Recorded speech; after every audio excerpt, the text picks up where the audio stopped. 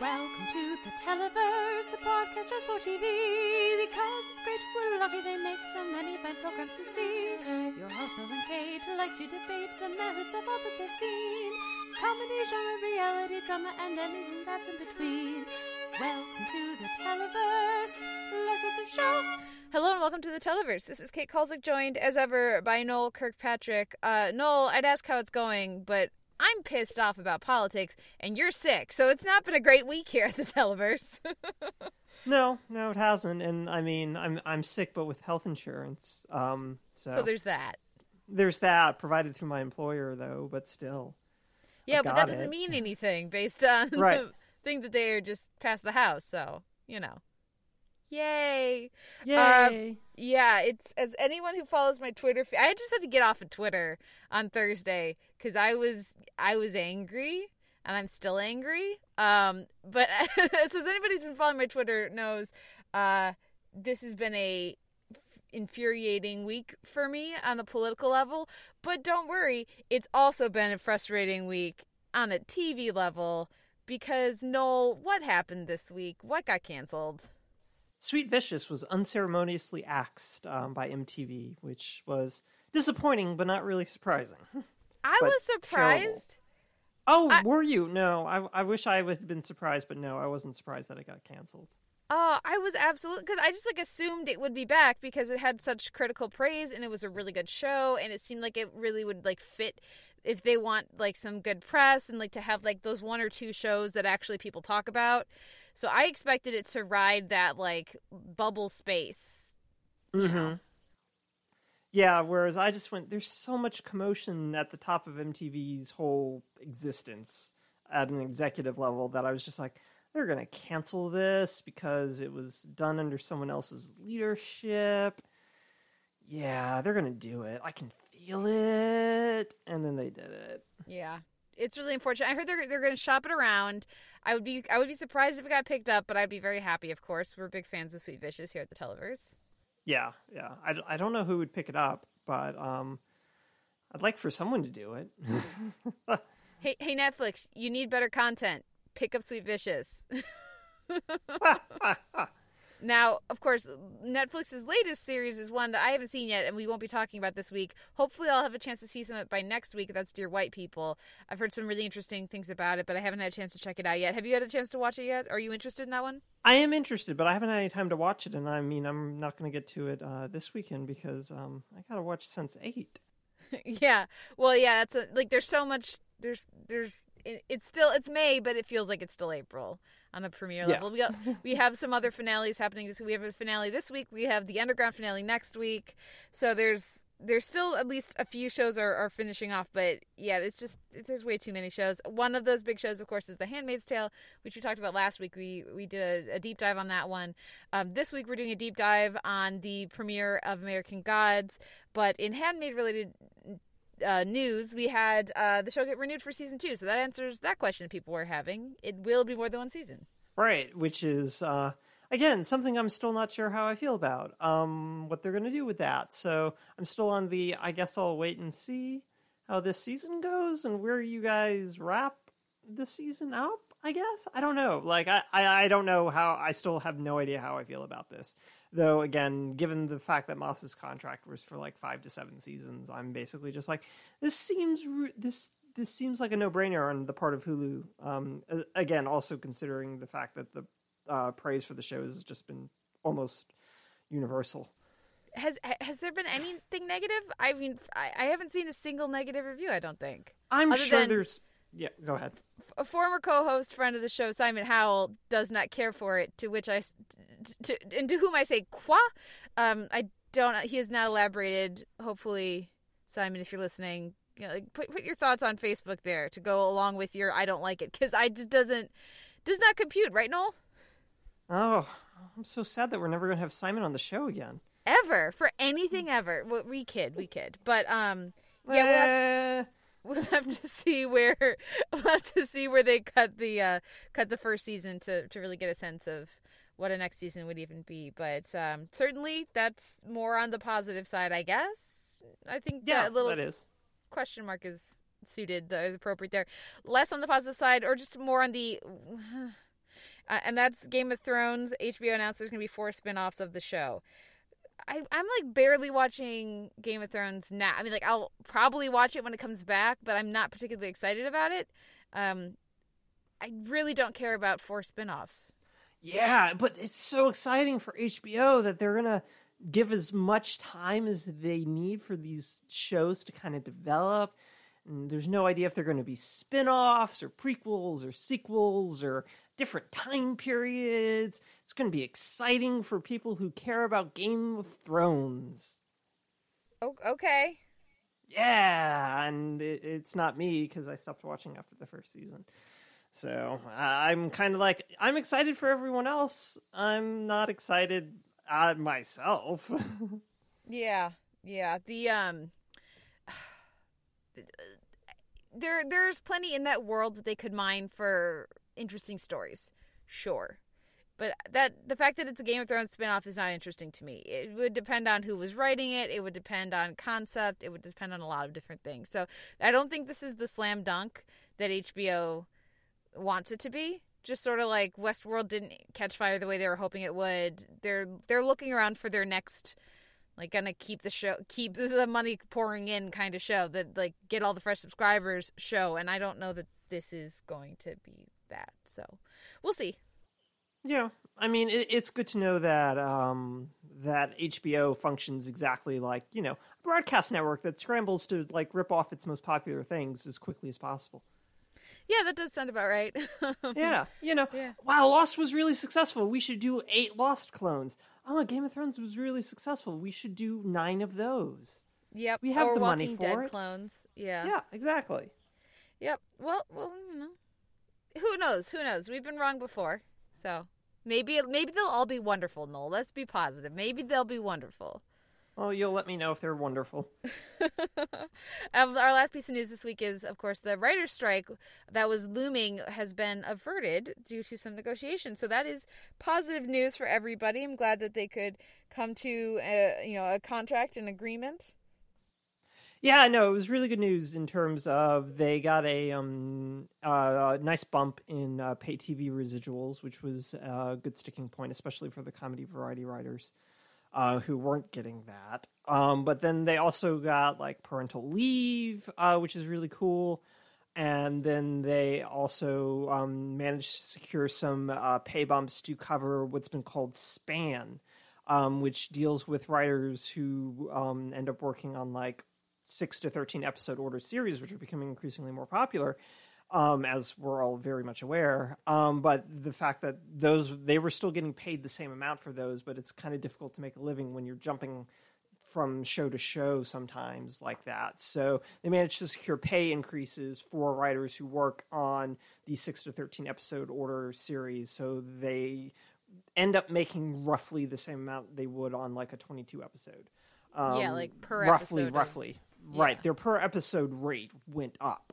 Yeah. Which is good as well, which is, like, a sure sign of that I wasn't paying super close attention to this, but when all that came up, I just kind of went, oh, that makes a lot of sense, and I really wish I had thought about that sooner. But it's totally exactly something that needed to be taken care of, considering that we all get really excited about 13-episode shows because they're tighter, they allow the writers to really dig in, and then we're just like, oh, right, but they're not getting paid the same amount for those that they would have been making just churning out 22 episodes. And so this is a good thing, I think, across the board. Yeah, definitely. And, you know, as a member of a union, as someone who is very pro-union, I'm very glad that this did not get as ugly as it could have, that it didn't actually lead to a strike, and hopefully we'll get more positive stories like this as various contracts come up for negotiation. Yeah, hopefully. Fingers crossed. Fingers crossed. Well, at the end of the show, like I already said, we're talking this week about the American Gods premiere. We had a lot to say. We had a lot to say about that one, Noel. We did, and just spoiler warning, we were both kind of not super on board. Kate was a little more on board than I was. Yeah. But yeah, spoiler warning. It's kind of a flummoxed conversation. Yeah. Yeah, so I look forward to getting some hate mail from people convinced we don't get it, which is fine. I would love to read that, so please send it in to television@gmail.com. But that's coming at the end of the show. We are going to have a somewhat truncated show because Noel's under the weather, and also I'm traveling for a gig, so we're going to just have one week in TV segment here, but we should take a break and come back with it because there's plenty to dive in with. So let's listen to a little music, and we'll be right back with our week in TV.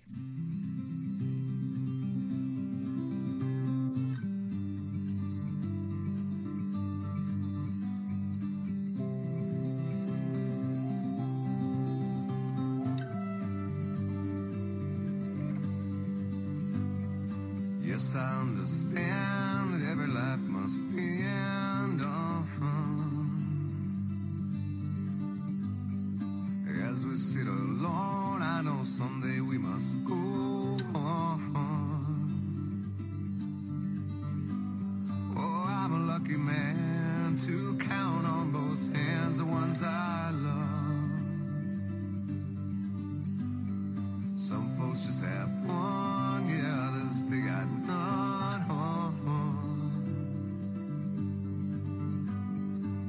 Stay with me, let's just breathe. This week in TV, Noel and I are going to talk a bit about the spinoff, the backdoor pilot spinoff for Blackish Liberal Arts, which sees Zoe head off to college. Then we'll also talk fresh off the boat, Cake v. Pie, and we'll have strong opinions on this. Or is it Pie v. Cake? I think it's Pie v. Cake. Pie v. Cake. My bad. Then we'll talk Jane the Virgin, Chapter 61, RuPaul's Drag Race Snatch Game, iZombie, Spanking the Zombie, Supergirl, Alex, The Flash, I Know Who You Are, American Crime Witchhead's finale, which is, of course, Season 3, Episode 8, and then we'll round things out with The Handmaid's Tale, Nolite Bastardes Carborundorum. So first up is Blackish Liberal Arts. When word first broke that they were considering a spinoff for Zoe at college, we were a little iffy. How do you think they delivered, Noel, with this backdoor pilot? Would you watch this show? I think I would probably give it a few episodes just based on this, though it also is something that, for me, needs a little bit of fine-tuning, and we can kind of dig into potentially what that fine-tuning is. But the pieces are in place, I think, for a good type of show that exists within a Blackish vein, but on like a younger skewing level. But like having like Matt Walsh and Chris Parnell and the promise of Dion Cole just showing up to do his after hours marketing class, which is just the best thing ever. It seems really promising. It seems promising. I think I'd watch a couple of episodes to give it some chance to figure out its sea legs. But yeah, how did you feel about it then? Yeah, it was okay. Some of the stuff didn't work for me as well as it should have. Chris Parnell and Matt Walsh are two very funny gentlemen. Mm-hmm. They're very funny dudes, but they did not work for me anywhere near as well as they should have, particularly Matt Walsh. There were some line readings that I was like, you guys didn't have another take in this? I mean, I sing his praises over in my reviews of Veep at the AV Club all the time. He's very, very funny, but there was too much time, there was too much sticky stuff there that didn't quite land for me. And so, especially because if I'm not laughing, then it needs to be connected more into what Zoe's doing. I would have also liked to have a stronger sense of any of the characters. And also, this is my SJW, no sense of humor speaking, but really, we're gonna keep going after non-binary people and make jokes about using they as a pronoun, because that's really punching up. Show let's like mock people asking that we respect their gender identity and we use they to refer to them. Yeah, sure. Let's make sure we got to fit in time for that. Right. That was exactly what I wanted to talk about in terms of the tweaking, is that it was really weird to watch that play out I was just like, you're a show that's pretty attuned to like a particular progressive sort of ideology, not like super progressive, but a progressive sort of ideology. And we're just going to just really just go whole hog and making fun of this, and having Zoe and one other character go, yeah, we are not here for this, and going, oh, okay, we're just gonna, this is a little weird coming from you, Blackish. This is a little weird, and I'm not comfortable with that. No, well, and there's comedy to be mined there. There's certainly like some like this idea of you go to college and you meet people like those like outside of your circle, outside of the type of people you've ever met before, and there can be discomfort at that. Okay, explore that, but don't just make a cheap punchline. That's stupid, and that is not the kind of writing that the show traditionally does. Yeah, and I mean that the campus tour guide is nothing but a liberal arts college punchline. That's all she is. That's all that character. Well, they, I should say, since they wanted to be identified as they. Is just like it's just a punchline in a character form, and that's just it was really jarring. Almost as jarring as the really aggressive product placement in the episode, but. But you know what? Having just discovered Shake Shack, I feel like I can give that one to them. And I don't think that wasn't the jarring part for me. It was the emphasis on the Cars brand that was the really jarring part. But again, aside, that's frankly less of like an overall issue because Black has been doing ad integration for a little while now. But yeah, it's something for them to like internalize and deal with if this gets picked up, basically. Yeah. Any other thoughts on this one? How'd you like the love interest? How'd you like the friend? What did you think about Matt Walsh and Chris Parnell? Oh, I liked Parnell and Walsh both in this. Though it very much, I feel like, had the whole comedy timing pilot sort of issues of figuring out what these two particular adults sound like. And how they're going to figure into everything, which making Zoe a liaison to Walsh's office is a good way to make sure that they both stay integrated. But I take your point about just like line readings or rhythms, basically, in terms of both of their characters, like kind of having an antagonism that doesn't necessarily fit into the show that was being presented here. And I think that was more of a conception issue than it necessarily was like a performance issue. But as for the other two, the love interest kind of didn't fully register for me. But I really liked her new bestie. I thought showed a lot of promise. Even though, again, like it fed into other issues of like, I'm gonna body shame this woman out of getting into my room, and it's just like, this is again really weird, guys. And so I like the character overall, but again, it just comes down to a sort of what are we doing writing wise that you guys can fix if you guys get picked up again type of thing. But how did you feel about the two younger members of the potential spinoff? I thought they were okay. They don't look like, certainly they don't look like freshmen. Yeah. The best friend looks like maybe a junior, senior in college. This is the issue you have when they age everybody up to play high schoolers. Then when they're casting for college students, and as somebody who works with kids all the time, that really stands out to me. I have trouble buying them as college students, and certainly as like lost in the woods, freshmen who are just getting a handle on the campus, like. I barely buy Zoe as that. So that was a bit of an issue. I did enjoy some of the humor with the love interest and like oh no, I assumed you were leaving, you have to go now, was pretty fun. The dynamic between the new bestie and the potential love interest was a lot of fun. But so like better than it could have been. Hopefully they won't use voiceover on the new show. I don't think that is necessarily is integral a part of the show. If it's not going to make the same issue-based comedy it's like approach the way that Blackish has, then I don't think you need the voiceover. But I mean, I think it was a solid episode. Yeah, solid. I think is like solid to slightly squishy. A little soft around the edges. But yeah, so we'll see if it gets picked up. I wonder how much like the Goldberg spinoff is going to factor into the decision making that they do as well. So yeah, we'll see. We'll see. Yeah.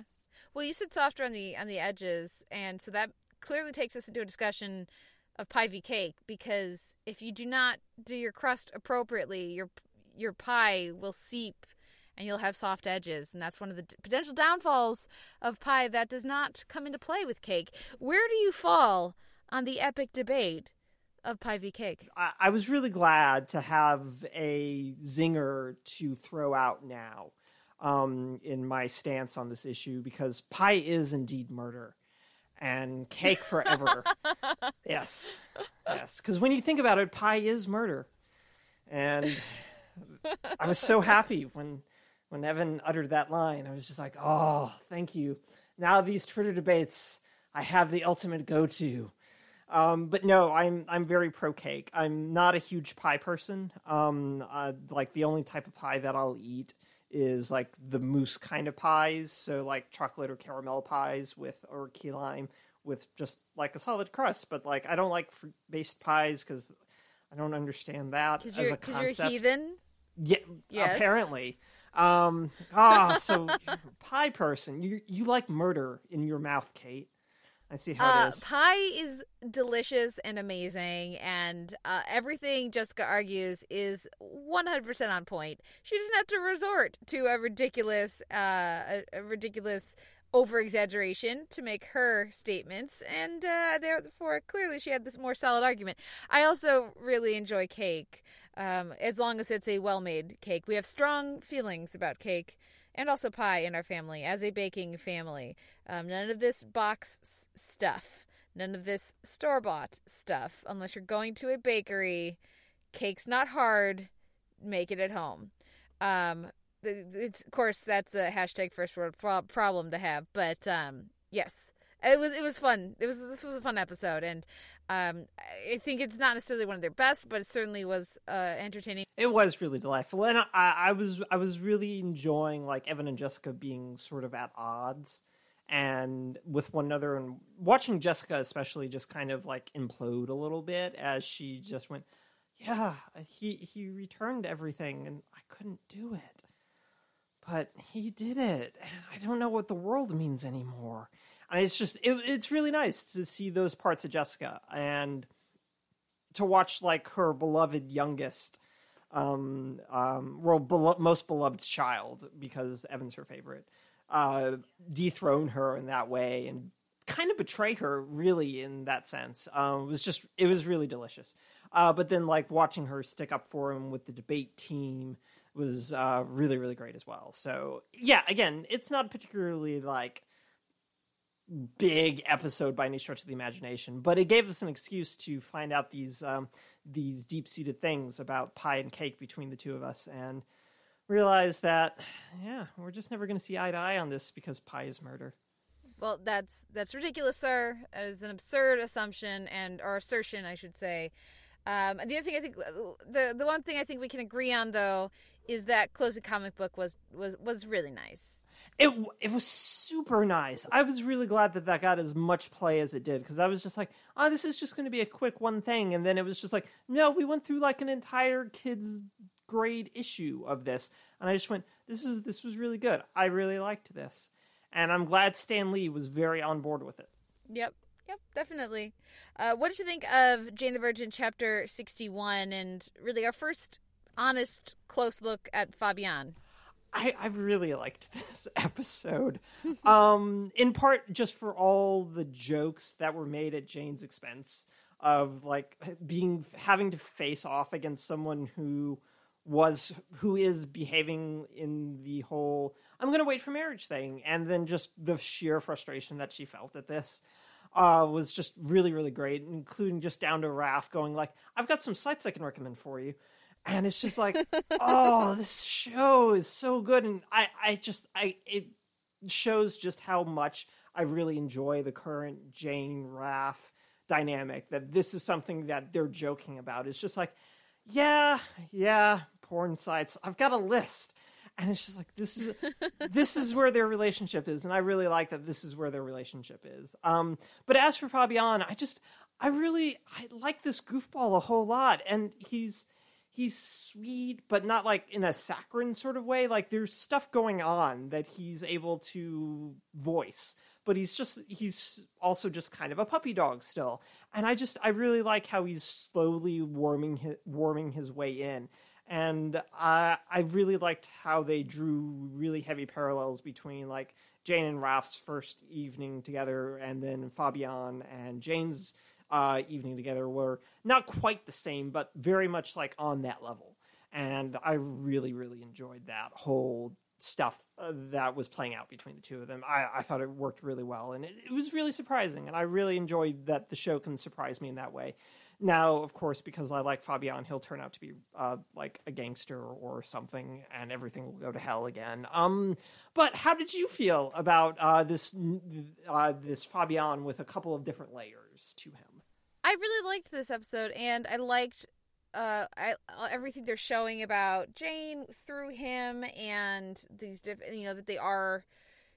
that they've shown her deal breaker with him, which is that he's stupid. Yeah. She was very gentle about how she talked around that, but that's the issue.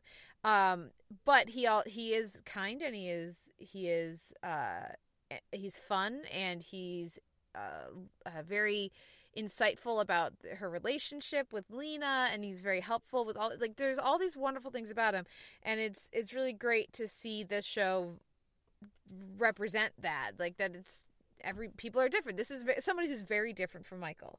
Michael could be very sarcastic, could be very like even petty sometimes, and this is he's very different from Michael, and I think that's good for the show, and it's good for Jane. The trouble I have long term with them is I think he's too similar to at least so far to Rogelio, so they're gonna need to come up. I don't think it'll work long term on the show. I think they need to shake up the dynamics, but I think for now, why not? And we'll see what comes next. Yeah. He has Michael had like a very high level Jane IQ, but Fabian ends up having like a really high emotional IQ, which I think is really, really, like you said, really cool to see represented. But speaking of Rogelio, what did you think about Zoe and Ro? And a marriage proposal, and that whole thing of, do you feel like this is answering our like lingering problem with the two of them of like, guys, we need you to do something different for the love of God. Yeah, well, no, because this is nothing that can't easily be undone, and even if they got married, it's not something that couldn't easily be undone on the show. So what we need to see, at least as far as I'm concerned, from them is, like, let's just stop with the question mark. So if they do get engaged and get married, and they're just solid from now on, the comedy comes from other things. The comedy comes from other questions, and we don't do any more merry-go-round with the two of them, then awesome. I thought it was a really cute scene of the proposal. I thought that was really lovely, and fits for them. Though I'm curious who she got to do, like, exploiting the crew the poor again. Crew exploitation happening on this show within a show. Yeah. But I thought it was really sweet, and hopefully it's something that they will stick to, even though as telenovela based, there's no reason that they have to. Right, and I agree with you insofar as that this is something that they really need to commit to for me to be like excited about it. Even if like the proposal did kind of make me a little bit misty, because it's so sweet and it's so nice, and it's. I liked how, again, like Camille can just turn on a dime from being really upset with Abuela and then going, "Oh, she's proposing to me." Yeah, and let's have more ladies proposing to their significant others on TV. Yeah. It's nice to see that expectation reversed. Yeah, and also like it's something that Rogelio's just really in for. Like he's excited about it. And which is perfect, I think, for that character. Now, the last thing we have to talk about, there's other things we could dive in with, but I feel like the last thing we really need to talk about is what we get with Alba and her romantic interest, whose name Jorge escapes me at the moment. Jorge, yes. So I'm very glad, personally, that we discover he's undocumented, and they're talking about ICE raids, and they're talking about, what it feels like to be someone, deportation adjacent. It wouldn't be a stretch to say Abuela could get deported, her green card status could be revoked, and she could get deported if somebody decided. She does not feel secure, and I feel like that's appropriate, and getting into this conversation with Jorge and then all the different things that opens up for the show, I'm really glad that they're going back to that well.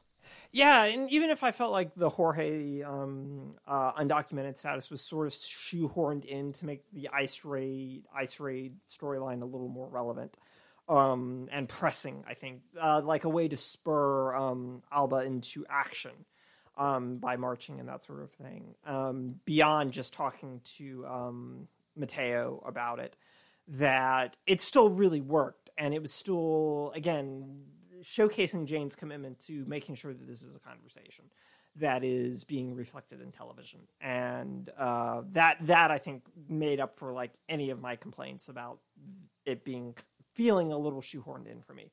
But the whole process of also talking to Mateo about what this means, again, like mirroring something that we didn't talk about in the comedy earlier in the comedy section, but like having Jake and Amy try to explain what racial profiling is to Terry's kids, felt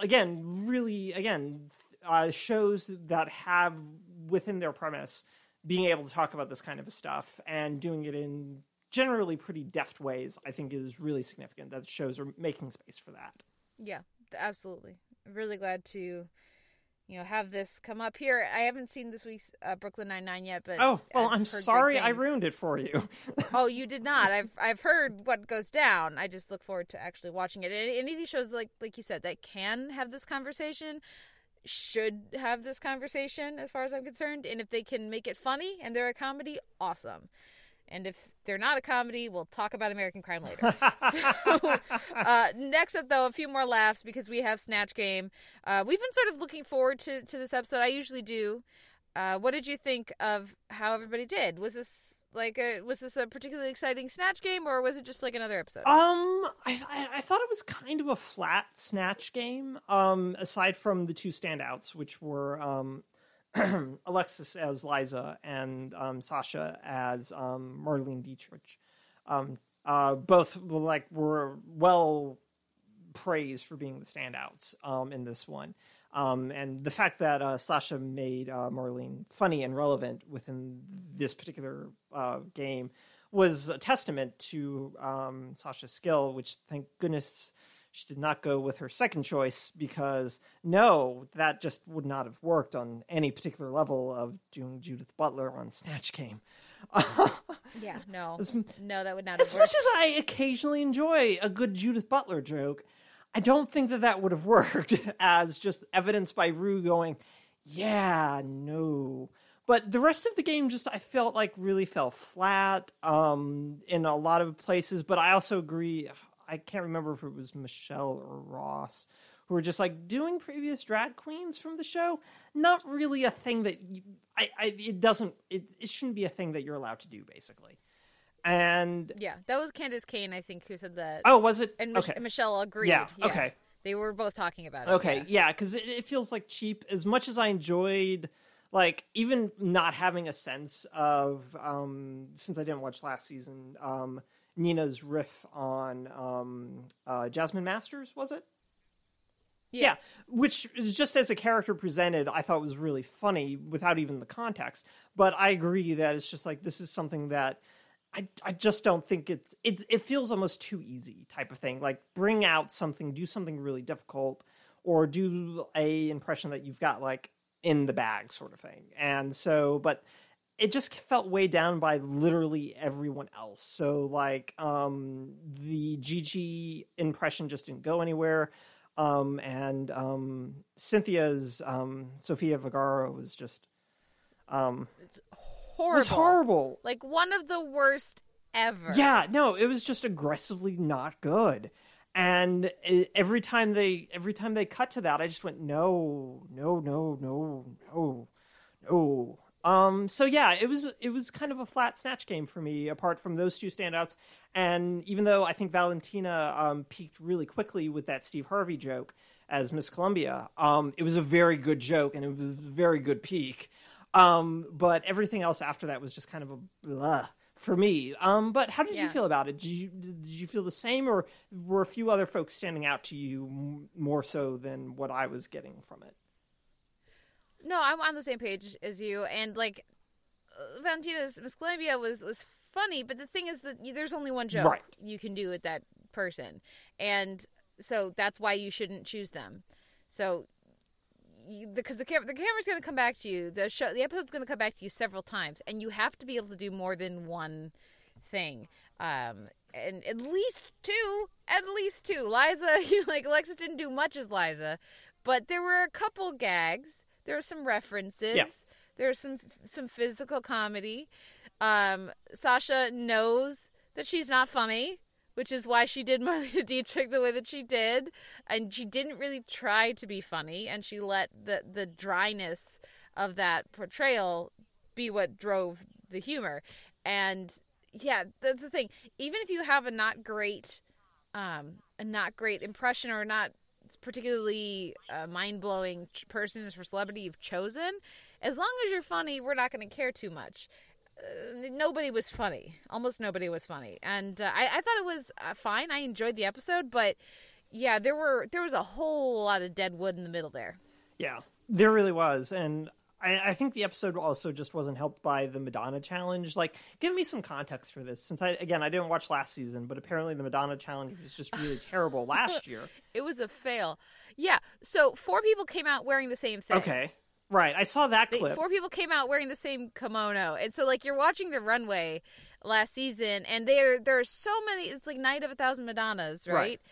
But then I don't even remember how many contestants there are. I want to say it was like 8 or 9, and half of them came out with that same look. And it was like, guys, nobody talked to each other in the workroom. Nobody said, oh, crap, I better have a backup. And the lack of creativity and the lack of ability to distinguish and set yourself apart just made it a complete flop. Right, but then it happened basically again here. Yeah, but you know what? If you got 2 different versions, I don't feel like that's as bad. Also because I could be remembering this wrong, but I want to say that of the 2 people who repeated looks, one of them was a straightforward take, and one of them was, I'm Black Madonna this look. Right. And talking about like the different like cultural and social things that go with that, which is at least having a point of view and a distinction to it, and taking that look and that identity for Madonna and making it your own through a more interesting lens. Like, at least there's something there. Last time it was just straight up 4 different kimonos, like the exact same look. Okay. So at least there was something more going on. But I do take your point. You would think that they should have been able to coordinate that ahead of time. Like, there weren't any repeat Gaga looks, and that was not a coincidence. No. They could have made that happen here. I feel like there was at least one repeat. Was there not? No. I don't think so. Okay. Maybe I'm thinking that there was Listeners one, will tell us. but it doesn't matter. Yeah, so, I mean, I liked some of the runway looks. I mean, I enjoyed, like, the cheekiness, literally, of Valentina's choice. I thought it was really amusing. And, again, like, I really liked Sasha's take on, it was erotica, right? Yeah. It was really, really good, I thought. And kind of, like, stood out to me as another really good sort of Madonna choice. But, yeah. Especially because of the thematic unity between the 2. Yes. In the episode. Right. Which I didn't think got quite enough credit. Yeah, I don't think it got quite enough credit either. But Sasha was putting a lot of thought into both of these things and as like a through line. And I think Dennis O'Hare was much more on board with what Sasha was doing than literally everyone else. Even though like everyone I think was appreciating what Sasha was doing, I think Dennis O'Hare was like into it as like a piece of like single day performance art. And everyone else was just like, no, it's good. And Dennis O'Hare was like, no, guys, you don't understand. Well, I feel like I have to take it from there to iZombie, from Sasha's erotica dominatrix look to spanking the zombie. As far as I'm concerned, this is an episode where Liv ate a dominatrix brain, and there were a bunch of jokes about that. And yes, funny, whatever. And then Major took the cure, and that's like, and I was crying. Yes, that's all I care about is that you were crying. Like the last few minutes, it was really so well done. I loved everything with Major and Liv. I loved the stuff we got with Ravi, and like, and having had the teenage girlfriend, like, you're totally my best friend, right? All of our best friends. And then to, I like that the episode spent a few moments with him as well, realizing he's losing his best friend, and he already has lost his girlfriend through stupidity on the writer's part, but whatever. And so now Ravi's world is really just Liv now. So his world is really diminishing as well. So I thought it was a terrifically done half of an episode after a fun standard episode the rest of the time. Yeah, and I agree. Like, I was a little bit worried about Dominatrix Brain, just in terms of how that was going to be presented. But apart from like not Liv's, but Clive's like kind of eyebrow quirk initially out at all, it allowed itself to kind of play out, and it also just ended up being like, oh, we're going to have fun with these two Rob Thomas regulars. We had Darren Norris and Ken Marino come back. And, well, we had Dan Norris come back as Stormy, who's been promoted. No, sorry, Johnny Frost, who's been promoted to lead anchor from Weatherman. But two Veronica Mars folks come back and just basically have to play through these ridiculous things. And that basically allowed the entire thing to work for me. But no, like, I'm so glad that you cried with the whole all the Major stuff, because I was just like bawling. Because it was really, really good. Like, I mean, the entire episode is just like really vague about where Major is while they're deployed.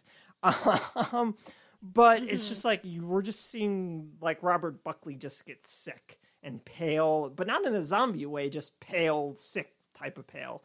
And it's just tugging at the heartstrings, and then he collapses, and he's just like, take me to the city morgue. And it's like, oh no, don't take the zombie to the city morgue.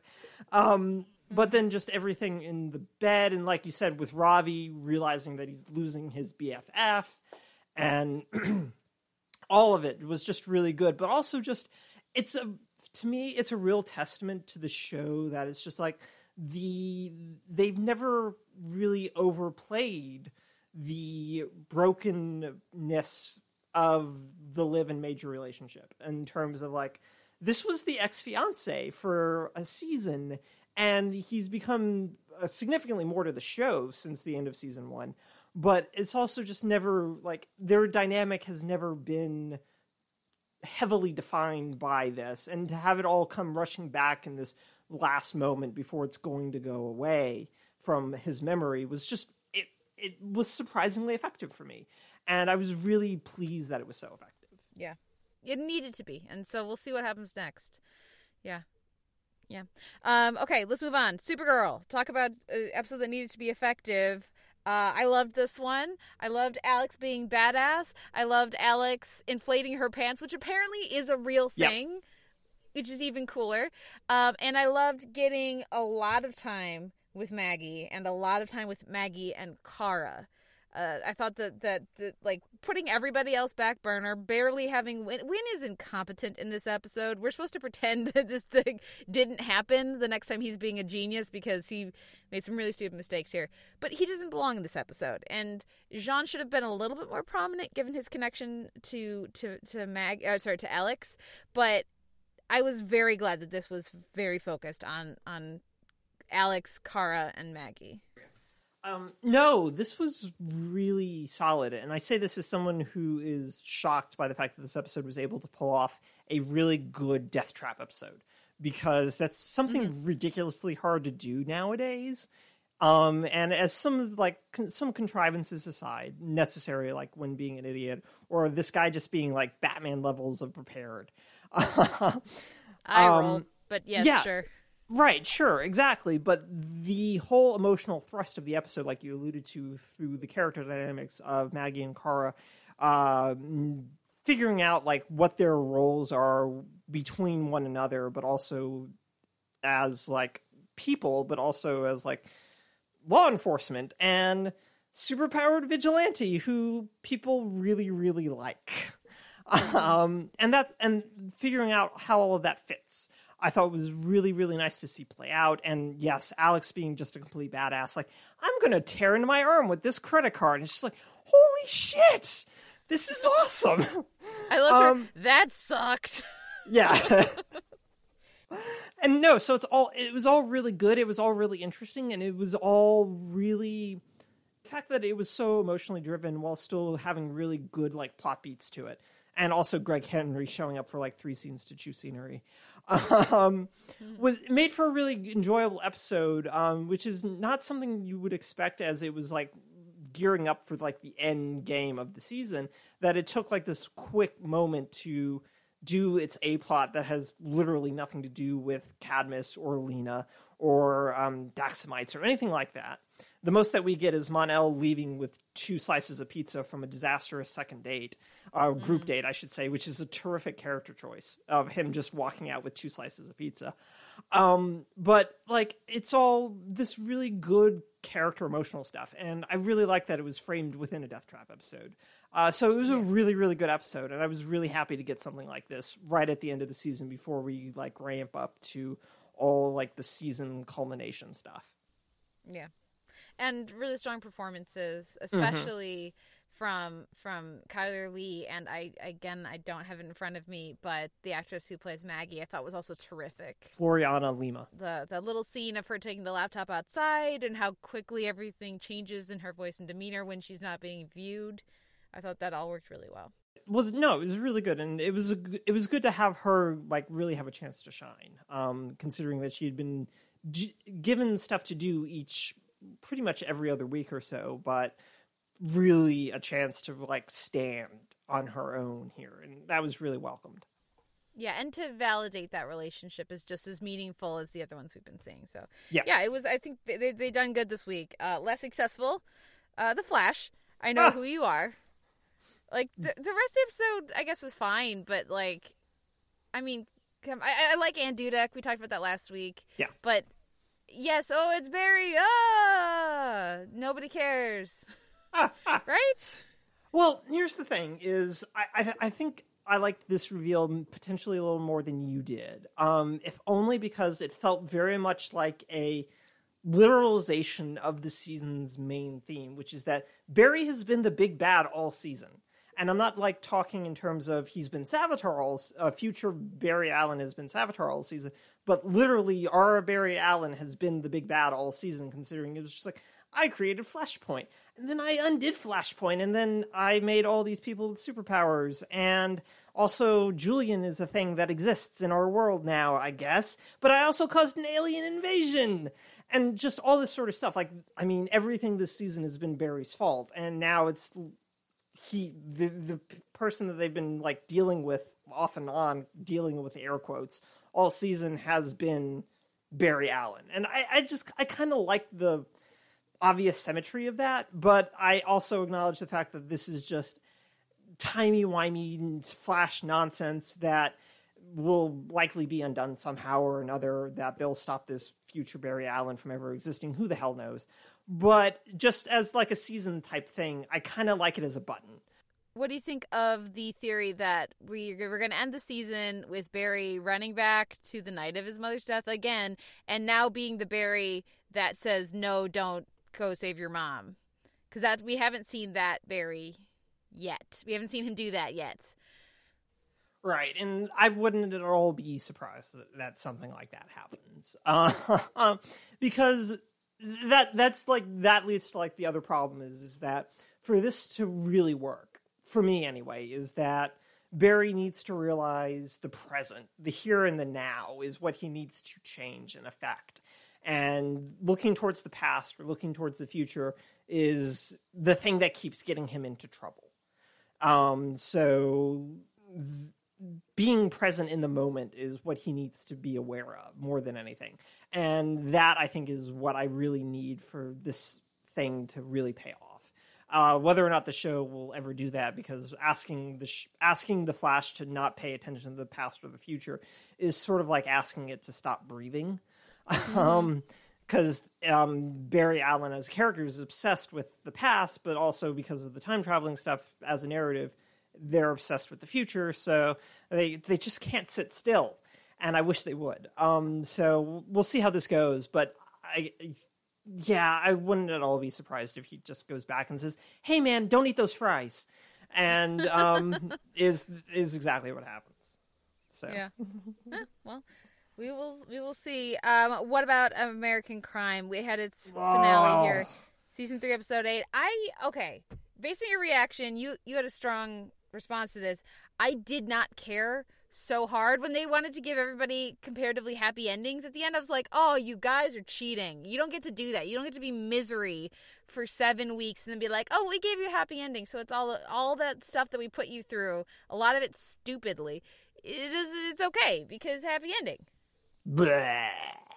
That was my response still to like these last couple of episodes. I was deeply frustrated. Like I watched the last 2 episodes basically back to back because I'd put off watching episode 7 for a little while. So I ended up watching episode 7 and 8 right after one another, and just kind of went, "Really? This is what we're gonna do? Oh, okay. Well, all right. Well, I wasted 8 weeks. Thanks, John Ridley, I guess. I don't know if you were busy developing your other show and just kind of handed the baton off to someone else, and that's why this didn't really work, or maybe you just really need more than 8 episodes to tell this story.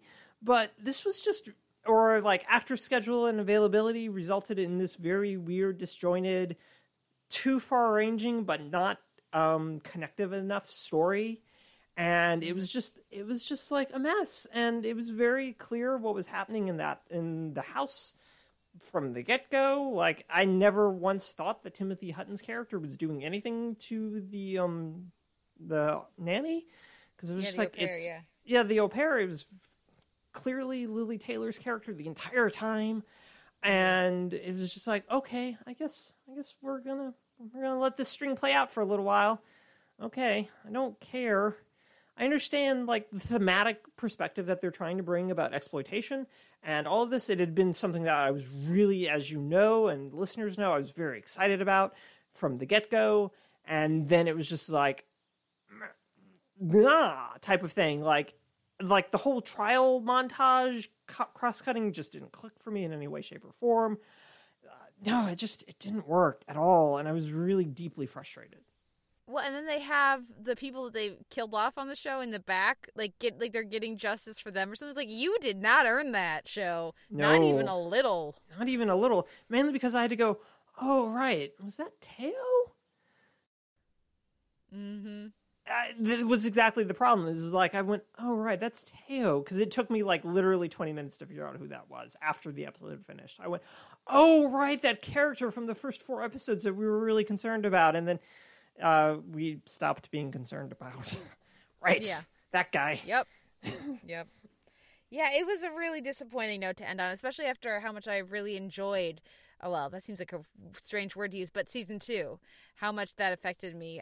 Yeah, this did not work. And yeah, a bunch of really talented actors, but you got to have more of a sense of a whole if you're going to try to tell a thematic story the way that this was attempting to. Yeah, and this was deeply, deeply thematic. And it almost, like, when you're doing something, like, really deeply thematic, the best way to handle that is not do mystery plots or anything, or even vaguely mystery plot-esque type stuff. And it's almost like do a sort of anthology show, but each episode just be this one particular aspect of this idea.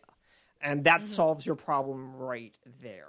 But no, we're going to do like a split sort of thing with Kamara as the runner, but as someone who doesn't sync up with either of the other 2 elements.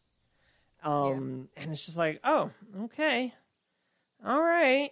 Oh, okay. And I didn't, yeah. So, I mean, all I can do is be frustrated and shrug at the same time, which is a weird sensation, but that's all I can muster up for this season of American Crime in the end. Yeah. Well, a show that's doing thematic storytelling with really great plotting and character stuff so far is The Handmaid's Tale. And we get Elite Bastardes Carborundorum this week. We get a mystery here, but again, it works because what matters is not trying to hide stuff from the audience. What matters is the journey of the character, of June as she's discovering these things and trying to deal with her imprisonment. Right, and it's another really, really good episode, but it's also one of those episodes that I feel like the show is settling into sort of a quote-unquote, like, kind of breather episode, coming off something really intense in the previous episode, and then doing something not quite as intense, or as aggressively intense. And then, like, the following episode is something that, like, leaves you in knots for, like, an hour. But that may just be me. Like, there's plenty of tension within this episode of watching June try to figure out a way out of her captivity of, like, I can walk to the doctor's. No, you're really sick, right? And it's just like, oh, right, I've been sick. Right, type of thing. But then also just her flashing back to stuff with her and Moira attempting to escape, and the shock of trying to figure out where to go when there are no street signs anywhere. Because that's how good the senior officials in Gilead are, just like, oh yeah, we're going to get rid of all those street signs and probably rename all of them. Just so that we can wipe away everything and really disorient everyone. And it's so good.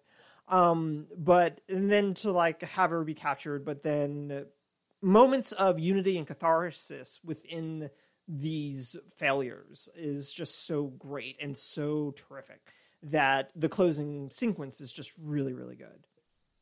Yeah.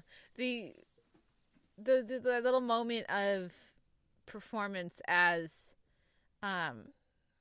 Moira has to decide to get on the train. Oh, and the little smile from Elizabeth Moss. Mm-hmm. June telling her, you need to go. Yeah. Tearing up just thinking about it. Yeah. No, it's so good. And it's so powerful because you're just watching both of them do the calculus while this guardian talks to her and trying to figure out what they can do to get out of this. And then the realization that only one of them is going to get out of this situation. And, oh, Kate, breaking my heart. It's breaking my heart. Yeah. It's really, really good. The balance of flashback to present time, I think, is working really well here. Because there was some question of how much should they do in a given episode, and having her living in her memories, I think, is really effective. There's enough action there to counterpoint the inaction as she's stuck, just like unable to leave her room until it's time to get rape day. So now we'll let you out of your room, Or go to the doctor and maybe Donnie from Orphan Black will rape you. Yay! So I think showing June's escape, but also letting the audience escape from that a little bit with this more active and, very, very bittersweet, but with some sense of hope to it, storyline from the past.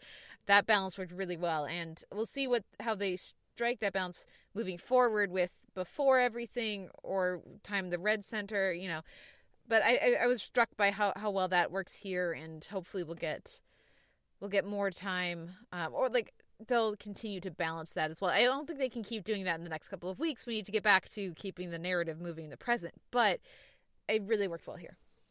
Yeah, no, it does. And like you said, like the symmetry of the two sort of Junes, basically trying to figure out little ways of escaping.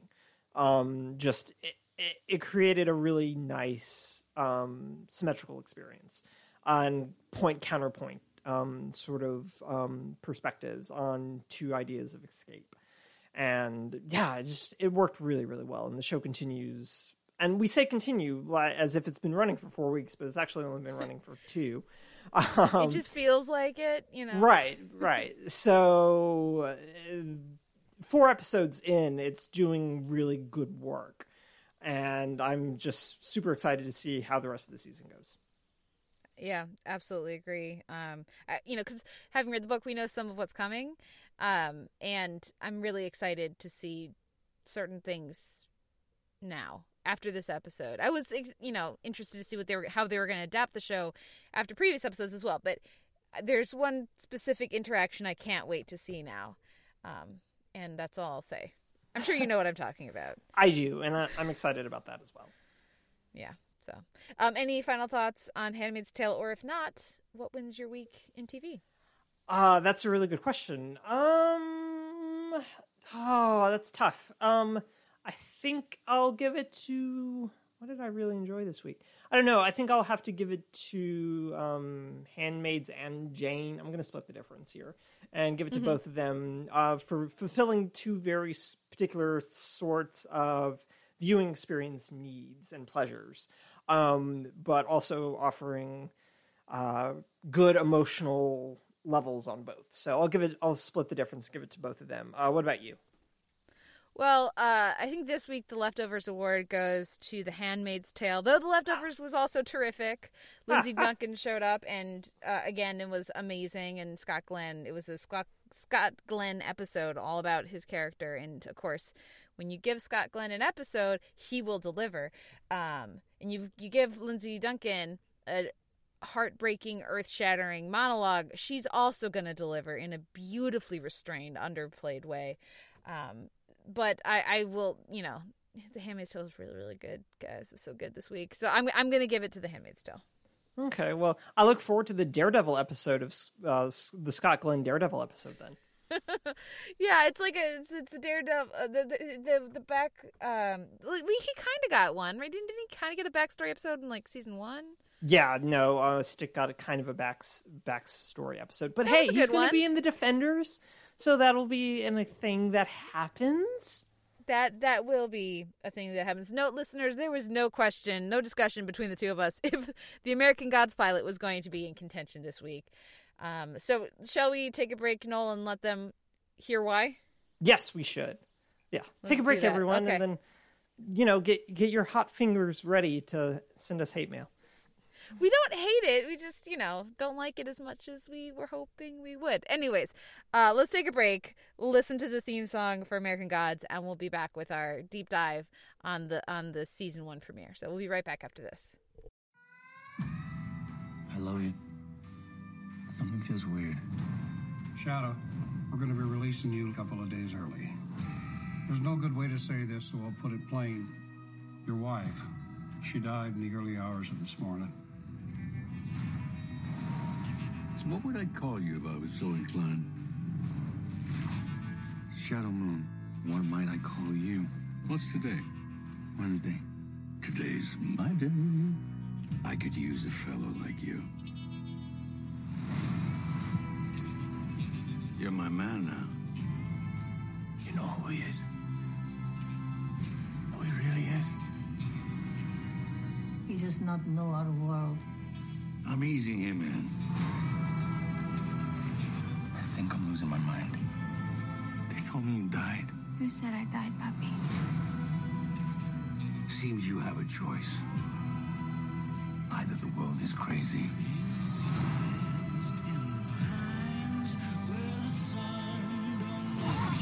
or you are.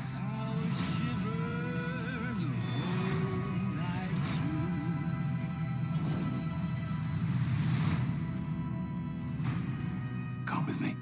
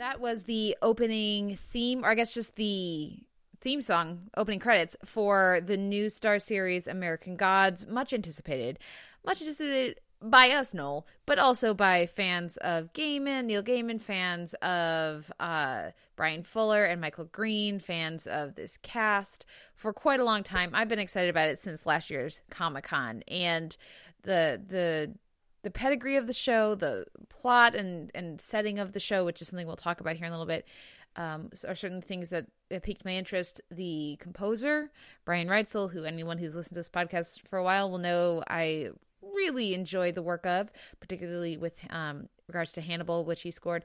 All of these are things that had me stoked for the show. Then we heard early reviews from those those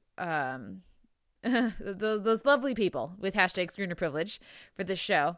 And everything I was hearing there had me even more excited. And we heard from people who, for friends of the show, had seen it like, oh, you're going to love it. So color me surprised, Noel, when I finished the pilot and was like, okay, there's some really good stuff and there's some stuff that doesn't quite work. And how are people saying this is a better pilot than Hannibal? Because this is nowhere near as good.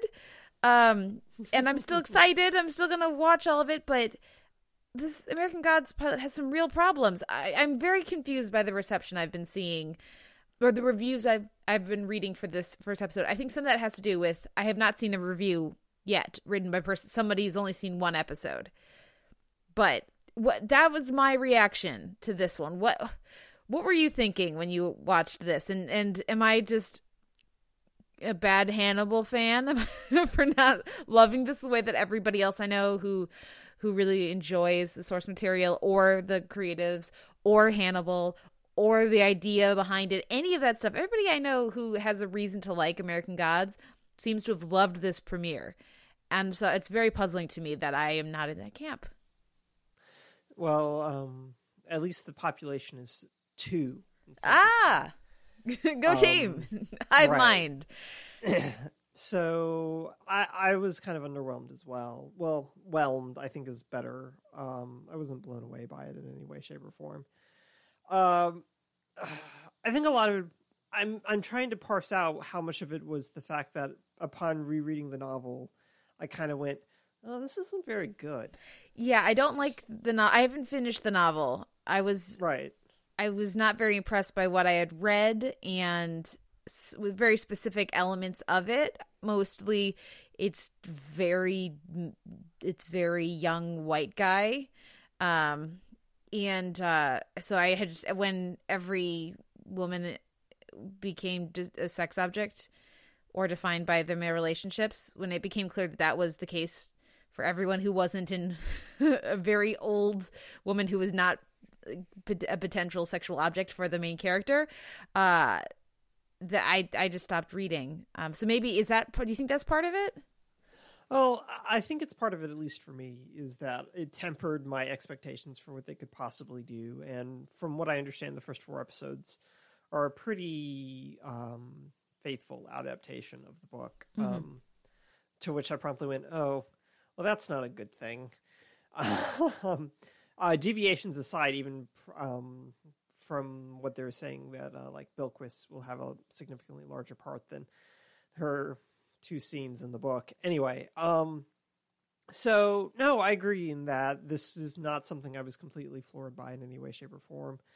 That it was something that I can't even chalk up a low-key reception to based on the fever I had while I was watching it. I was very much just, this is fine. And then I kind of also went, wow, this technical voice still seems really dated somehow, which is really fascinating.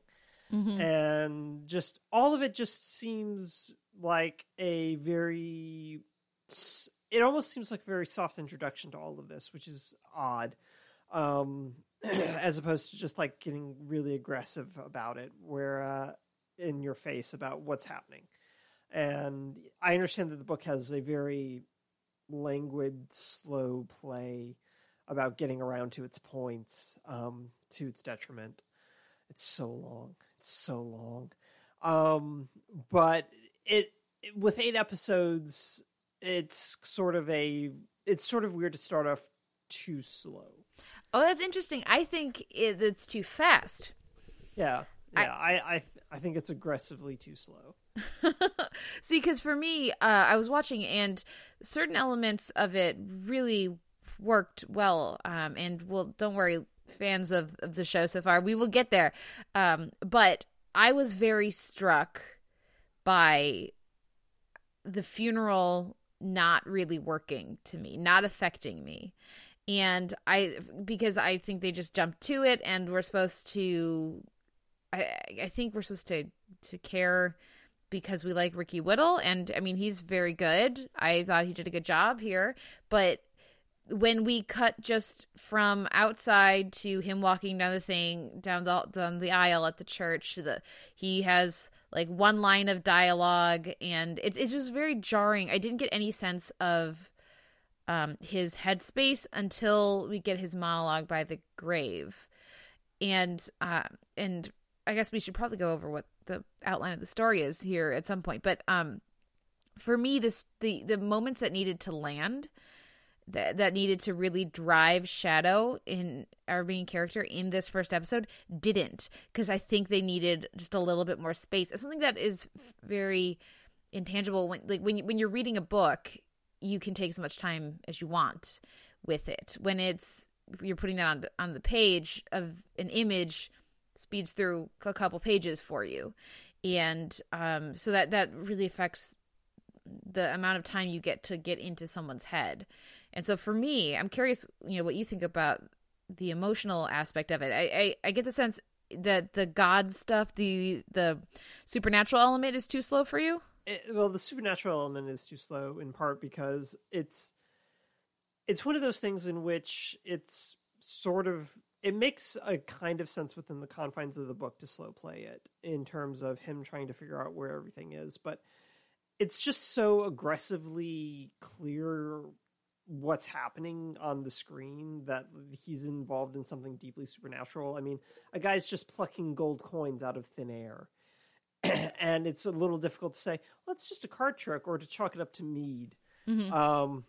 And so this idea that and the fact that like Wednesday's in the bar that he's in when there's no rhyme reason, and his reaction to that is very muted in a lot of ways.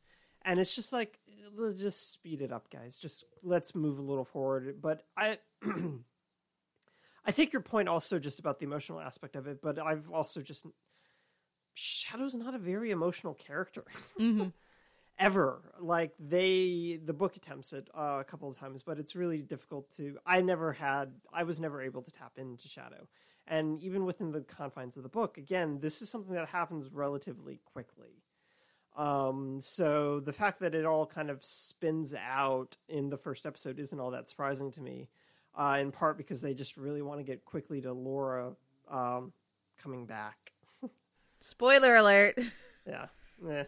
The book's been out for 10 years. Yeah, but still. And she's a regular. She's a regular on the show. We're going to see more of Laura.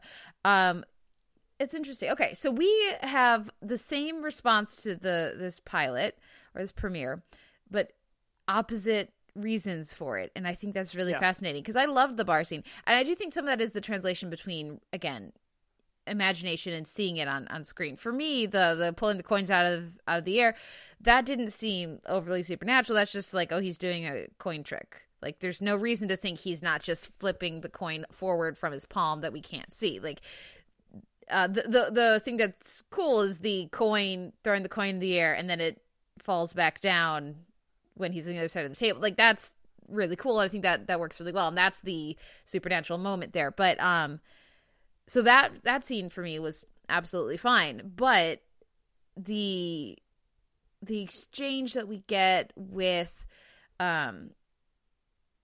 the, grieving wife of his best friend, Audrey. Yeah, Audrey.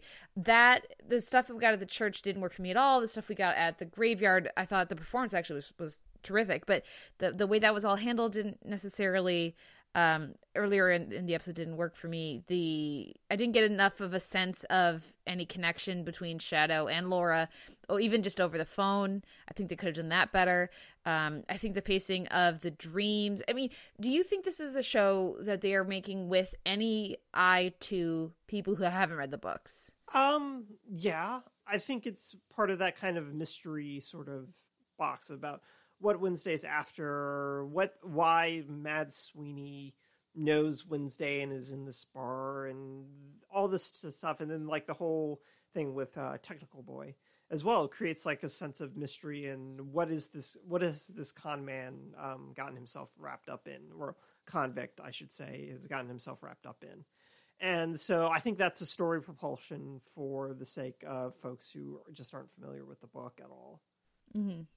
Yeah, I think that sense of mystery, which we definitely get from Wednesday, I think that works.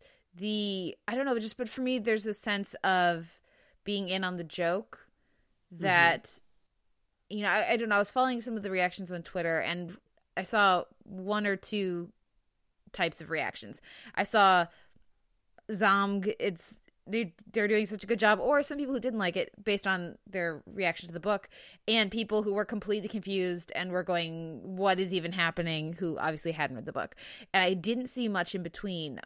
So there are the people who read it a long time ago and were following, either the sense of the show was moving kind of slow for people who know they want them to hurry up and get to the story already, and people who were completely lost because they didn't know the story. So I would be curious, listeners, if you fall into either of these camps. If you read the book and you have thoughts about the show, reach out. But also, if you have no idea about American Gods, like what the book is, if you just watched this pilot, I would love to hear your thoughts, because I don't know. I don't have a strong sense of how this plays to someone who's completely new, fresh to this material. Yeah, and I don't have a sense of. I'd have to show it to my mom, and I wouldn't want to show this to my mom because then I have to explain what happened in the Bilquis scene, and I really don't want to do that. Can we talk about the Bilquis scene? Because sure. I thought it was terrific, and that's from someone who wasn't a big fan of how it was written in the book. I really didn't think it was written very well. It's been a while, like a few months since I read it, but still, I was just like, okay, this is interesting. I don't know that if you had a female writer, it would be written this way. But okay, let's see how it goes. I think it's another scene that I think they kind of got a little too fast through. I would have liked more of a sense of him lighting the candles and the ritual and these other elements. I think that scene should have worked even better. But I was very impressed with the direction and the performance from the actors in the scene, and in the actual, lovemaking and worshiping and devouring that, and it worked. It shouldn't work, but it really did for me. What did you think? No, I think it's really good. I think in part because a lot of that scene is written with his experience very much in mind. Yeah. And which is understandable as like a gateway type of thing for that, because it's one of the first like American interlude sections. But with it represented here, really becomes about Bilquis and her need to be loved and worshipped and fed. Yeah. And so she's always in a position of control. Her experience seems primary compared to his. I think that's why this scene works as well as it does, is that there's a freshness to that aspect of it. And then just the way that it's shot, from her appearing bigger from certain angles, but regular sized from other angles. And this very slow, steady, well, not slow, but steady, definitely, consumption of the guy underneath it's all done really, really well. But it prioritizes, I think, her experience and her sensation in a way that the book's rendition of that scene does not. Yeah, and the book is trying to keep us very much in Shadow's perspective, in the human perspective, so that makes sense, but I think this is much more successful. I also really like that they give him that line about making him really gross about you're the most beautiful thing I've ever touched for free, which is really gross, but they also make sure to mention that he has kids. he has a family that he's not going to see again, who are going to wonder what happened to him. And I like that they did include that as well. I like that it's a blind date and not her working as a sex worker, because I think that adds a different context to what we're seeing. And I would also mention the opening sequence. What did you think of the opening sequence, which is, again, I think a change, at least based on what I'm remembering. It's a change from the book. I want to say in the book, don't they like lure out and then horrendously torture and brutalize an indigenous person rather than fight each other, the Vikings? That I don't remember as clearly. That opening sequence is just bizarre to me in the episode. It's just it's very weird. It's aggressively violent in a way that I'm not entirely sure makes sense to me. Even if I enjoyed like little things like the fact that a flying arm sort of actually goes out of the frame, out of the letterboxing, out of the letterboxing, and I thought that was really clever. But it's also one of those things where it's really clever, but it also totally breaks. It's anachronistic in a really weird way.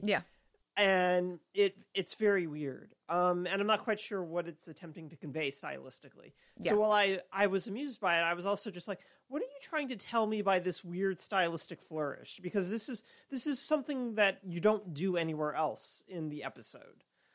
So what am I supposed to be drawing from this? But that aside, it's a very weird sequence, and I don't remember it as compared to the compared to the book in this case. In part because, and here's a fun fact, is I tended to skim a lot of the non-shadow-based sections of that book because they're not all that interesting sometimes. I like those parts of the book, but fair enough. Yeah. So it's fine for what it is, and it establishes the whole... It basically draws your attention very clearly to make sure that just in case you don't get what's going on type of thing. It's like it's setting the foundation for a lot of the story that's to come. And in that it's effective. But it's a very weird introduction to the show, I think. I think they would have been better served by inserting that somewhere else almost. Yeah. Well, I like the idea of starting with a coming to America, and it's very clear why they picked that one. They wanted to start with Odin being brought to America. I loved just the visuals of the pen going into the ink, and it was beautiful. I loved that. But I'm not sure. I'm with you on this, on the violence. I don't know the purpose it is trying to serve. When we talk about Spartacus, I completely understand why it has the violence it does, why it has the gore, why it has the artistic interpretation of that violence, and the CGI rendering and the particular kind of blood and gore that they show on that series. I understand why it's there. When I watch Hannibal, I completely understand the interpretations of violence that we get, and in that show, and what the thematic discussion is. Here, I don't. It feels extraneous so far, and I don't. And the same thing I think for me is true with the end of the episode, where we have Shadow Moon being hanged. And that escalation in the narrative, it's a big change from the book. If you didn't read the book, you wouldn't know. He just gets kind of roughed up a little bit and dropped off. That is a huge, huge difference. And why do you escalate to that level in the first episode of your show when you're going to have to slow back down for the next 7? And then, of course, the second season. It's been renewed for a second season already. But why do you take it to 11 if you're not going to then hit the gas? Right. And, well, so opening scene violence, I mean, I understand that they want to drive home this idea that he's a war god. Mm-hmm. And that's fine. But this idea that there's, I guess, I don't know, like I can't find a aesthetic reason for it in terms of, we want to show a ritualistic nature of this particular type of combat as being ritualistic, but we don't want to devote the time to the sex aspect of it being ritualistic. To your point about the Bilquists and the candle lighting, or a fetishistic approach, but that still doesn't really gel for me. And it's achieved from the same degree as if you just showed a few guys covered in blood. And then seeing the sand in the wind. So yeah, I can't find a reason for it beyond, we're on cable. And I'm also like, how did they sail home? They needed those people to do like the oars. How did they? You don't take a bunch of extra people with you when you have a small boat like that. Oh, I do, but but I'm always prepared. You got this. Yeah, I got this. What'd you think about the ending? Well, no, so the ending is, I'll set it aside from like my technical boy issues, and we can discuss those later or at some point. Is that it's a very aggressive escalation. I totally agree with you in that they're very quick to want to either send a very strong message or kill him. And I feel like the inclination is to kill him, which feels like a really aggressive move this early in their little, you have some information, probably. I think you do. I think you have information, but I'm just going to kill you anyway. And it feels like a really weird sort of power move. And then, there's other stuff I could get into with it that would be like a readers only sort of thing. Which I won't go that far. And yeah, so just it's a weird escalation that I think that the show wants to sell us on a sense of violence, of a sense that anything can happen within the confines of this narrative. But they do it in a very blunt way. It's all really nicely staged, but it's very blunt. Yeah, the noose imagery that we see throughout the episode is very pointed. It's very, the imagery of a black man hanged is very pointed. The idea of Europeans showing up and immediately on the shores of America, being the first visitors, the first immigrants to America, and immediately getting obsessed about their religion and like going... getting violent and destructive immediately. Like, these are very pointed issues that and imagery and historical elements that are being drawn upon the history of this country, the connections in this country's, like, all the way back to the first Europeans who landed here, the first immigrants who landed here. What did we all bring?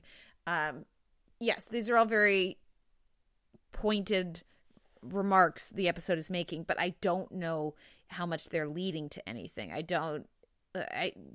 If you're going to use lynching imagery, there needs to be a reason. It needs to be something that you're saying besides, oh, look, we're using lynching imagery.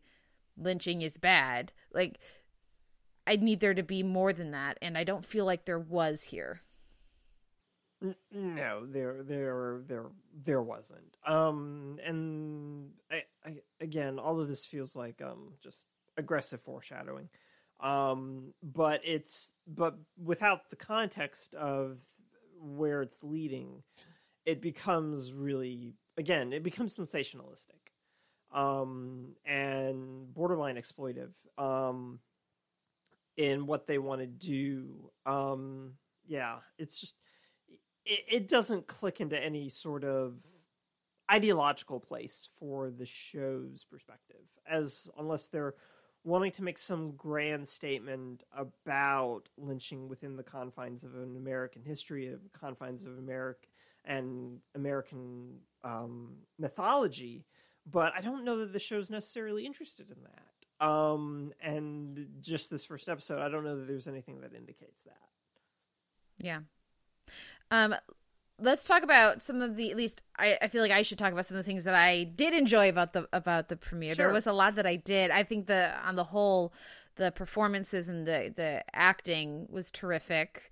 as will surprise no one, Ian McShane is wonderful as Mr. Wednesday. It's excellent casting. Yes, so far he's just playing Errol Swearingen, and that's okay, because so far that's really all the role requires of him. I thought the stuff with Mad Sweeney was terrific. I love that there's already some contention over the ship name for Shadow Moon and Mad Sweeney, because apparently the fans have been doing hashtag Mad Moon for a while, but hashtag swoon is right there. That is the correct answer. Hashtag swoon. That seems like the correct answer, yeah. Right? So I loved how charged that scene was, and because I had heard some rumblings about that beforehand, and then I was watching the scene and be like, oh yeah, no, I see it, I get it, enjoy your ship. I don't think anything will happen with it, but who knows, it is a Brian Fuller show, so who knows what's down the line. I thought that I love seeing character actors show up. So Beth Grant as the person who owns the bar, terrific. The set design of that bar was also delightful. The I forget her name. The airline ticket counter person. She's always great. Yeah. She's terrific. Yeah. I loved Jonathan Tucker as Low Key Smith, a name, guys, that does not work when people are going to say it out loud. If you're going to read it in a book, it's a lot subtler. Trying to not spoil that for people. Do they ever say his name though in the episode? I don't know, but it's all the press materials and people have been talking about it. But I don't think they actually ever say his name. Okay, good, because come on. Because the effect gets really ruined very, very quickly. Yeah, but I thought the way that they did that, the scene with them in prison, and then the cutting back to the scene with them in the workshop and the delivery, I thought that they nailed all of that. Like I said, the performance from the actress playing Audrey, I thought was really good. And I mean, there's a lot. I think Technical Boy, as this like kind of young millennial, irritating, punky kind of young millennial, works, or bratty, I should say, works very well, even if the VR goggles didn't really work for me. But so for me, there's a lot of these little pieces that are terrific. The scoring in that dream sequence was beautiful, absolutely beautiful. The piano line that we get there, the white buffalo with the flame eyes, I thought that was very striking, very effective.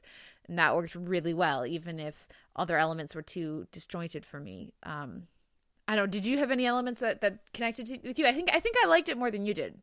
I think so. But I think the thing that clicked into place for me was Betty Gilpin, who plays Audrey, who we loved as Fiona over in Elementary. But she was the thing that I just want a show about Audrey now, and her whole thing that's going on, because it's a knockout monologue that she gets to deliver, and that is so delicately written and acted that it feels like it's something that could have very easily fallen into being too big and being really disjointed, in terms of, and that's always a thing that happens when you have characters who are deeply drunk but also grieving, is like it's too easy for mood swings to not feel motivated.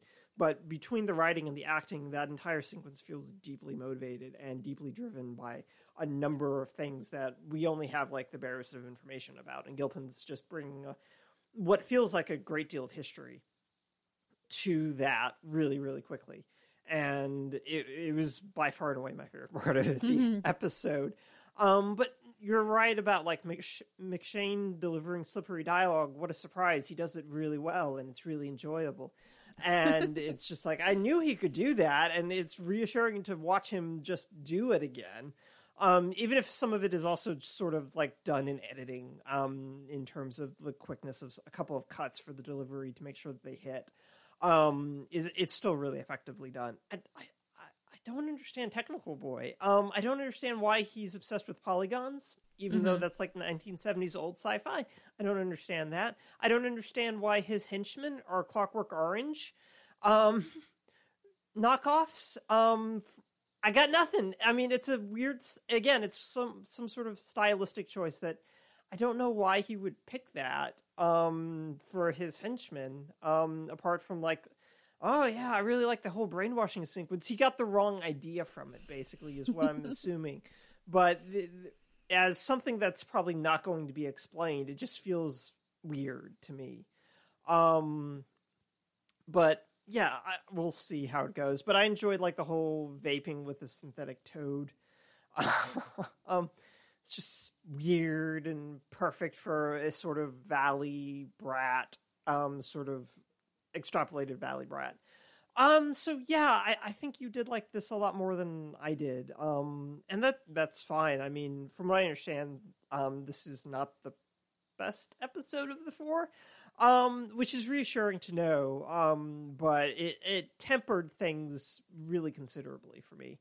Even if, like, again, reading the book had done that, but also, like, the trailer that they dropped a while ago also kind of, like, tempered me a lot, too.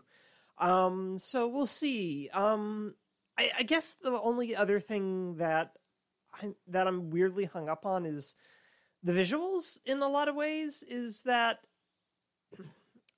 I know this is a really petty thing to say, but I was expecting something different from Hannibal.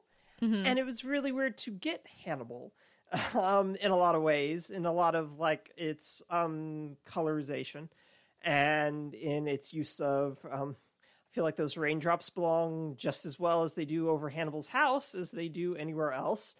And based on Fuller's emphasis on visual realization of his shows, the fact that so much of the style from Hannibal carried over here was just kind of surprising to me, and I think it settled me into the show in a different way than if it settled me into the show, which is what I was not expecting. I was expecting to like something for the show to really grab me visually, and I just, we're gonna do Hannibal, okay, I'm here for that. But I was also just surprised, and I know that's a really petty thing to be surprised about, considering like, we came off Pushing Daisies, and now we're gonna do something completely different, and I guess that, am I just being weird and silly? Well, I think for me, I mean, it's certainly that you talk about the raindrops and the blood and everything. Like, that is 100% Hannibal. That's Mizumona right there.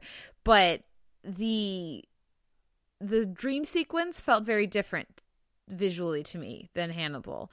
And maybe that's just because I always do go to the more abstract, like the Inky Ilana that we get in season 2, and the kaleidoscopic sex scene that we get in season 3. Like, those are the visuals that I go to for Hannibal more than wandering through dreamscapes, or that gorgeous shot of Shadow Moon at like just screaming into nothingness at that state park with the huge helicopter shot. Like that all felt very different to me, and I don't, certainly based on what people have been saying, I shouldn't expect more of that. I should expect more of the very Hannibal feel to the visuals. That's what every review I've seen has said.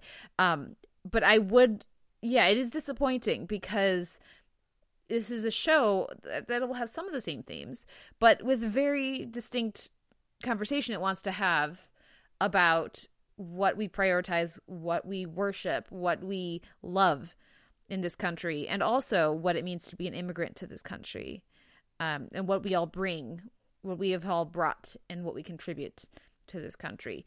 That's nothing like the conversation that Hannibal was having about identity, about the self, about violence, about the nature and its slipperiness of truth and identity. Those are very, very different. So it should look different. It should have a different feel. This is kind of like what I talked about when we, talked about The Good Fight. And I was like, wait, they're just going to do the same music again? But this should be a very different show. This should have a very different feel because it's not about Alicia. It's about Diane. It's about Luca and Maya. But mostly because it seems like it's supposed to be about Diane. And Diane is a very different person than Alicia.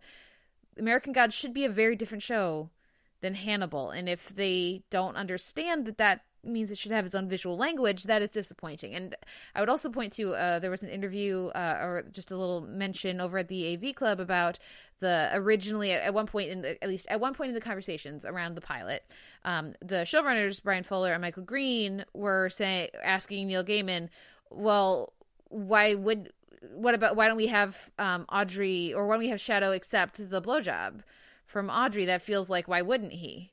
Because he just got out of prison, this different thing. And Neil Gaiman was like, oh, no, you can't do that. No, I will walk off the show. You can't do that.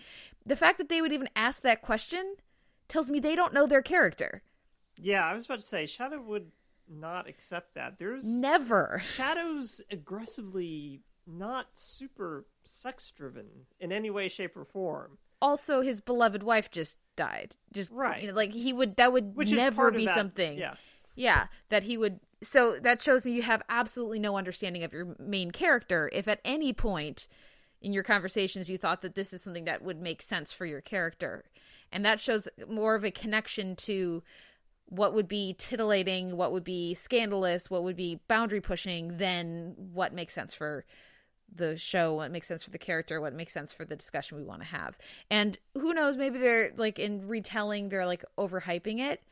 And it's probably just supposed to be this like little funny aside, but to me it points to larger issues. So I'm much more concerned about the show than I was after the panel at Comic-Con last year, where it seemed like they had a really strong handle on the kind of story they wanted to tell. The kind of story I would like to see them tell with these pieces has much less plot and is much more driven by theme and introspection. And I don't know. I feel like they so far, at least, there's not a good balance of those two things. Yeah, and I can understand that. I'm not sure what I'm expecting the show to be driven by beyond. I guess I'm expecting more just plot stuff. Because a lot of it just boils down to the fact that I think American Gods as a source material, its argument is very straightforward and very quickly executed. But then is dragged out for 600, 700 pages. And I wonder about how well they can make that point interesting across however many seasons they're going to do. Probably 3 to 4, I would guess, but who knows? Mm-hmm. Just based on the fact that Fuller's just like, all the Lakeside stuff's going to be in season 2. And I just went, oh no. No, please, not an entire season of Lakeside. But I think that there's a way to marry it. And if anyone could do it and make it work, it's Fuller, or really, I thought. But we'll see going forward, I guess, is basically how I'm approaching this, is with a higher degree of caution than I even had, like, when I had turned on this based on everything else that I had, like, consumed prior to putting on this premiere. And I actually, like, studiously avoided any sort of preview reviews about this. Mm-hmm. But I avoided the hype as much as possible for this. And so I became much more cautious when I turned it on. But also maybe that was the fever talking. But I don't think so, based on our conversation. Yeah. No, I really don't. And again, I would like to, if you guys know of reviews, listeners, from people, because I read a bunch of reviews after I had watched the pilot, because I was like, okay. And every review I saw was from people who had seen 4. And so if you know of any reviews from people who wrote the review after just the first episode, please reach out, send me some links, because I'm very curious on their takes, because I don't see it's like Hannibal, only more compelling. That is not here. The central character. That is not a correct statement either. No. Or like the sense that it has a stronger heart and emotional narrative and emotional. Also, not a correct statement. Not even a little bit. And I know Hannibal's not a show for everyone, but neither is American Gods. Neither one of them wants to be a show for everyone. I guess what I just keep seeing with this is pieces, and I don't see a whole. So I would like that whole to materialize, that to get a sense that, there's something that they're doing here, that they're examining, that they're talking about. So, and that's Fuller, but that's also Michael Green, who I really liked his last show, which was Kings, which is the retelling of David and Goliath, starring McShane as the king. And there's no, these are both two producers and showrunners who have done terrific work on television before. So hopefully this is just sort of like a shaky start to the season. I don't know. I wanted to be more excited. Everyone that I know said I would be more excited, that I was going to love this show. And I'm just like, it's got some problems. Maybe you'll be more excited next week. Maybe I will be. Well, either way, thank you, Noel, for talking it out with me. I'm glad that we had a chance to break it down. Population of 2. Woo! A few show notes here at the end of the episode. You can find a post for this episode over at theteleverse.org, which is the website for the podcast, where you can leave us a comment and let us know what you thought of the week's TV. You can also email us at televerse@gmail.com. You can like the page on Facebook, start up a conversation there. You can find us on iTunes with an M4A chaptered feed and an MP3 unchaptered feed. You can also find us up on Stitcher, and we would appreciate ratings and reviews at both places. It does help other people find the show. And of course, we're both on Twitter. I'm at the Televerse, and Noel, you are? At NoelRK, and you can find me reviewing The Flash for the remainder of the season over at tvguide.com. And you can find me reviewing Veep for the remainder of its season over at theavclub.com. Thanks again, Noel, and thank you everyone for listening. We'll be back next week with another episode of The Televerse.